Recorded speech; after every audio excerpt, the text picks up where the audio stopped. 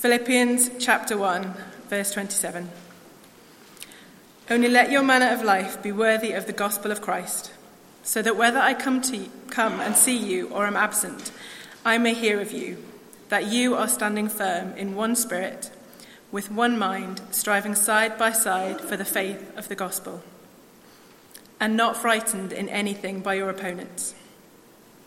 This is a clear sign to them of their destruction, but of your salvation, and that from God. For it has been granted to you that for the sake of Christ you should not only believe in him, but also suffer for his sake. Engage in the same conflict that you saw I had, and now hear that I still have. Here ends the New Testament reading. Father God, we thank you that you are a God who reigns. And though you reign on high, you still bring yourself down to our level to speak to us. So as we open your word now, we pray that your Spirit, who caused these words in front of us to be written, would open our eyes to their meaning and help us to believe them. We pray in Jesus' name. Amen. Well, I don't know about you, but sometimes there's just so much to do that it seems impossible to just get through all the things that we have to do. Life is frantic, isn't it? So we might make lists, or get stressed, or we might just bury our head in the sand like an ostrich and pretend that it'll all just go away. But most importantly, we try to find ways to simplify things and do what is most important. Like, I don't know if you've heard these kind of phrases shouted out at your home or your work. Whatever happens, don't forget to put out the bins. Whatever happens, don't forget your doctor's appointment. Whatever happens, just get me that report. Whatever happens, don't forget to pick up the kids from school. Though, knew I'd forgotten something. But think about it for a second. What is the most important thing you need to remember this morning? Whatever else happens in life, what do you need to remember each day? Well, as we bite off the next chunk in the letter to the Philippians this morning, we find the Apostle Paul giving his first instruction to the Christians who live there. And Paul is saying here that if you're a Christian, there is no competition as to what is most important. Whether you live in Philippi or in Benwell, every morning as you wake up, the most important thing to do on your to-do list is there in verse 27. Only let your manner of life be worthy of the gospel of Christ. Well, in case you haven't been here in recent weeks, what we're looking at here in the Bible is a letter written by one of the earliest followers of Jesus, a guy called Paul, to a group of folks who'd become Christians in Philippi 10 years earlier. And Paul had heard that these guys, they were finding it tough going to be Christians there. They were experiencing conflict and opposition, both outside the church and even within. And so Paul writes to them urgently saying, don't forget this one thing. Whatever happens, whether life is on the up or it's kind of on the slide, whether you're full of life or you are even about to die, whatever happens, make sure you live lives worthy of the gospel of Christ. And that's the first of 3 points that I want to roll out for us. Live for the gospel.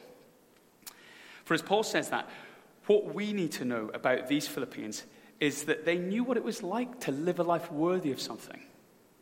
There were a bunch of people who were really, really privileged in life, as Philippi was a Roman colony, which meant that they had all kinds of better rights and perks than anyone else living around them. And they were naturally pretty proud of that. So a Philippian mother would say to her naughty children, you're not a Greek, you're not a barbarian, you're not a Cretan, conduct yourself like a Roman. And Paul has this image in his mind as he's talking to the Philippian Christians.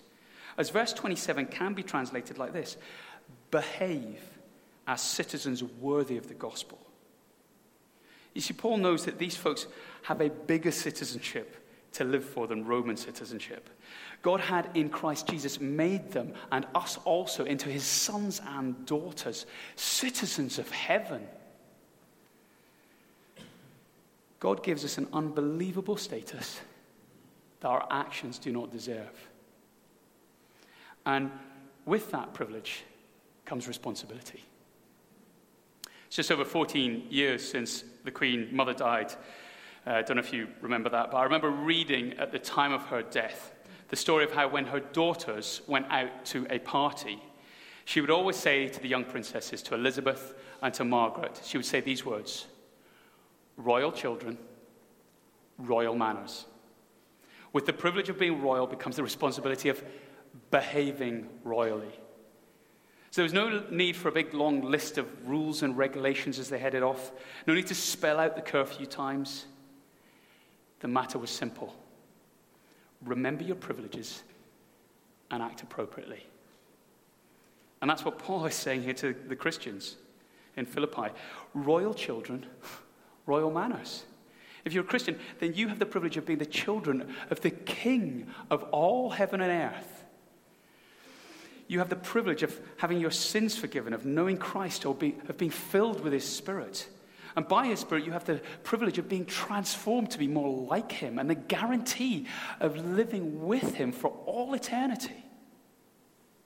So folks, live up to who you are. Live up to your privileges. Now let's be clear. Paul is not saying, make sure you are worthy of the gospel. Make sure you do enough things, that you are good enough day to day, that you are worth Jesus dying for. That's not what Paul is getting at all here. The gospel, or the good news of Jesus Christ, is for sinners and failures like you and like me. It's for those of us who finally realize that we need God's forgiveness, and that without it, we're just totally lost. That is what the gospel is all about. That is what the gospel is for. So Paul isn't saying, make sure you deserve the gospel. Because we don't. No matter how hard we try, we never will. No, he is saying, make sure your life reflects the worth of the good news that you've received in Jesus. Make sure you live in such a way that it shows that you really value the privileges that you have in Christ. Just over 2 months' time, I will have been married to my wife, Fiona, for 17 years. That's one of those make sure you don't forget kind of things, isn't it? Make sure you don't forget your wedding anniversary. Don't worry, folks. It's locked away. June the 7th, the 8th. No, July the 10th. Don't you worry. It's locked away.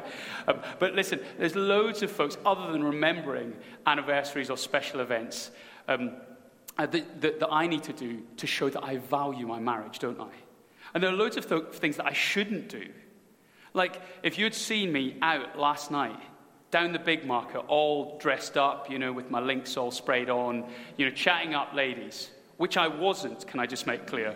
But if you'd seen that, or you discovered on the old internet, you find I've got a Tinder account, I've got a dating website account open there, what would you think? Now, I'd seriously hope, especially for those of you who know me well, you would be pretty shocked at that. Because I am privileged to be married to such a lovely lady, my best friend no less. I should want to act in a way that values that. As a married man, I should act like a married man, shouldn't I? Well, Paul is saying here, having received the greatest gift, the best privilege in all the world, God's forgiveness, so that you're now called the children of God. Live up to that name. Live up to your name in gratitude and thankfulness, not trying to pay it back. Thank God for his goodness to you in rescuing you, a sinner and a failure. And you thank him by living lives that show you really know the value of knowing Jesus, and that you value that more than anything else. So what does that mean for you? What is your Tinder moment? What's the thing that if other people were to look at your life, they'd be kind of going, really? You're a Christian? What does that mean for you? What does your life show you value at home, at work, on a night out? Is it Christ and his gospel? Or is it something else? Something less worthy? Well, hear Paul's encouragement this morning. Let your manner of life be worthy of the gospel. But hear him also say that if you want to do that, you'll never manage it on your own. As in order to live for the gospel, we need to, secondly, fight together for the gospel. So notice again in verse 27, only let your manner of life be worthy of the gospel of Christ, so that, whether I come and see you or am absent, I may hear of you, that you are standing firm in one spirit, with one mind, striving side by side for the faith of the gospel. Now, the word striving side by side here was used of Roman soldiers who were fighting in a battle. Each soldier was trained to defend 1 square meter of ground against an invading army. But of course, you could never manage that on your own. I mean, you wouldn't even attempt it, wouldn't you? Well, if you saw the enemy army marauding towards you and you got your one little square patch of ground and there was no one with you, you would be pegging it as fast as your little legs could carry you away from that army. But shoulder to shoulder, linking arms with your comrades, well, that's a different story, isn't it? You could defend the entire front line as a group, as a regiment, as a company. Well, Paul says here that we are also in a battle. There are those who oppose us. There's the devil and his evil spirits trying to take us out. And then there is the world and its influence and its opposition to Christ and to Christianity. Let's not be naive about this. They are not neutral. They stand against us, whether by actively opposing us or imperceptibly distracting us. They seek to keep us from living lives that are worthy of the gospel. And we often feel that, don't we? It's not easy to live for Christ in this world. It's even harder to speak for Christ in this world. Well, whether you feel it or not, Paul says, you don't fight in isolation. We engage in spiritual warfare together. We are to strive side by side for the faith of the gospel. That's why there's no such thing as Lone Ranger Christians in the New Testament. No free agents or free spirits claiming to serve God, but with absolutely no connection to the local body of believers. No, in the Bible, there's always this expectation that God's people will be committed to one another. There's to be love and to be care and concern for one another in community.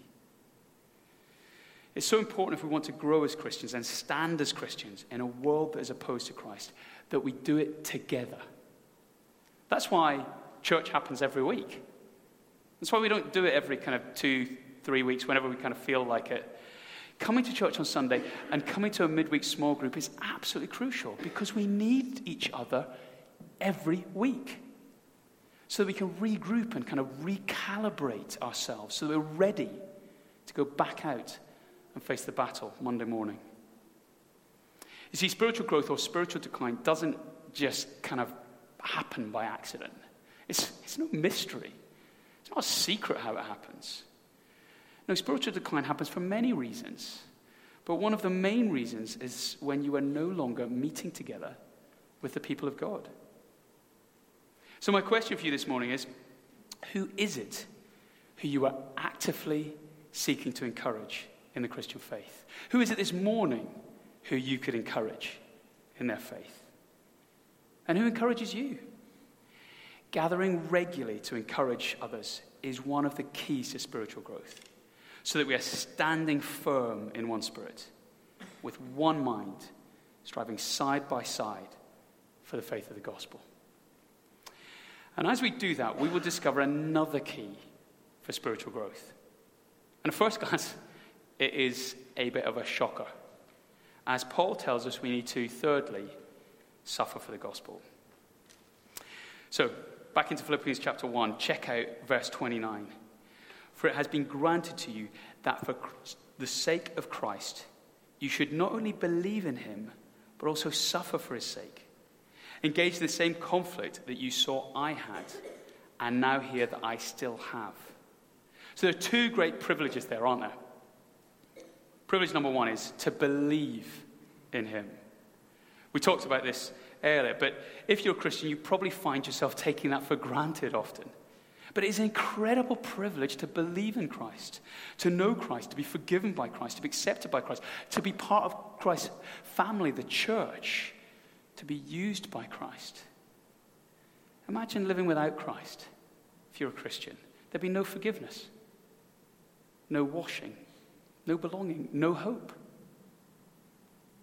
Yet privilege number 2 is not only to believe in him, but also suffer for his sake. In fact, Paul says that this is something that we've been granted. It's like a gift. I was talking to a couple recently who are getting married this year, and they're putting together their kind of wedding gift list. You can imagine the kind of crockery and cutlery and other household items in this list, can't you? But can you imagine suffering on that list? I mean, I don't think John Lewis do that, do they? Although if my memory of putting together a list like that is anything to go by, there was a certain amount of pain involved. Yet Paul says Christians should see suffering as a gift. That's extraordinary, isn't it? Yet it's nothing new. Jesus taught the very same thing in Matthew chapter 5, verse 11. Blessed are you, he said, when people insult you, persecute you, and falsely say all kinds of evil against you because of me. Rejoice and be glad, because great is your reward in heaven. For in the same way they persecuted the prophets who were before you.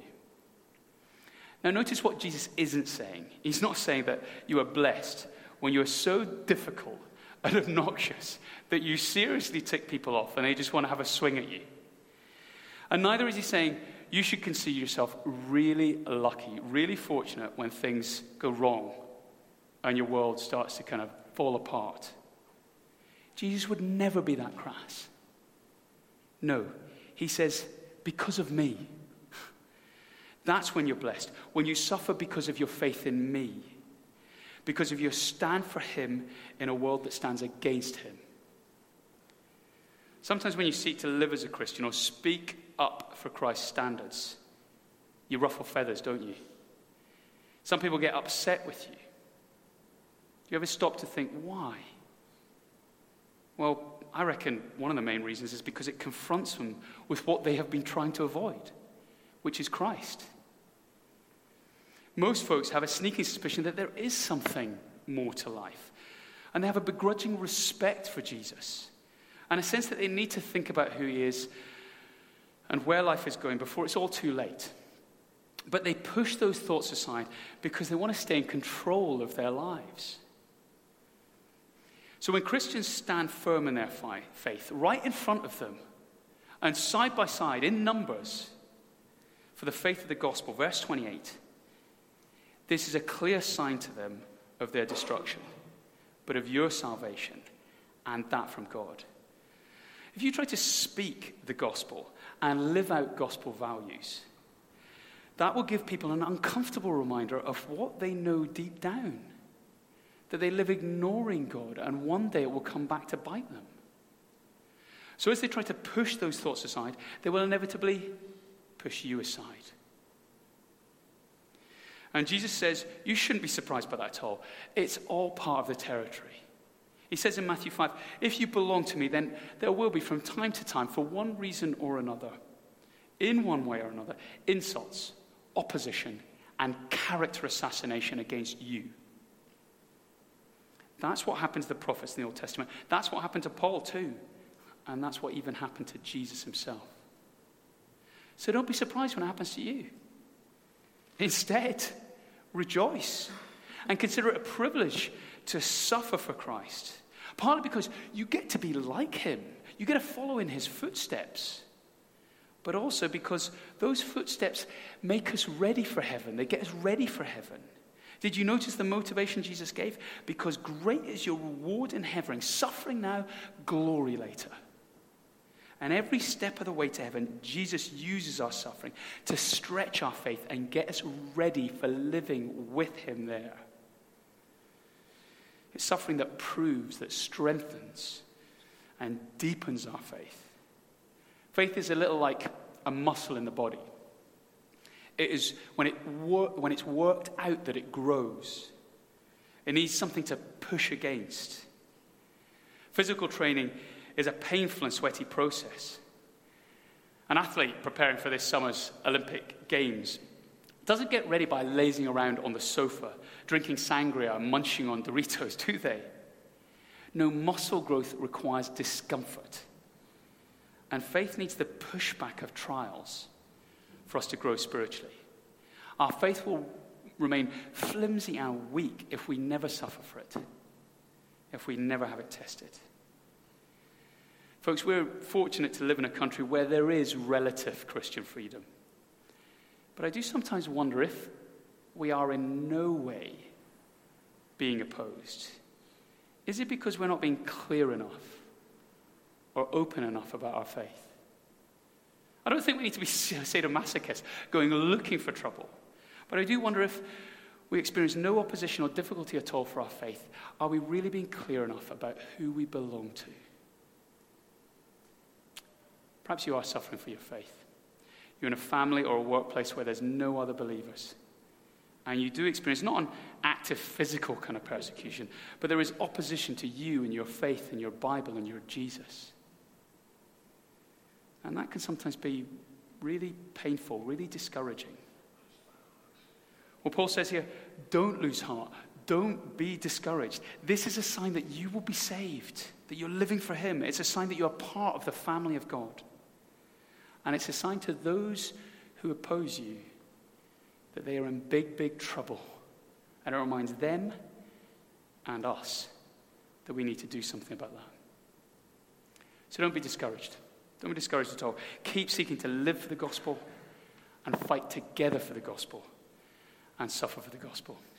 Let's pray that through right now. Let's pray. Father God, we don't want our hearts to be too cast down by the difficulties of living for you in a culture that disowns you. But it is hard. So send your Spirit to speak to our hearts of the astonishing goods and glories we have and will have in you.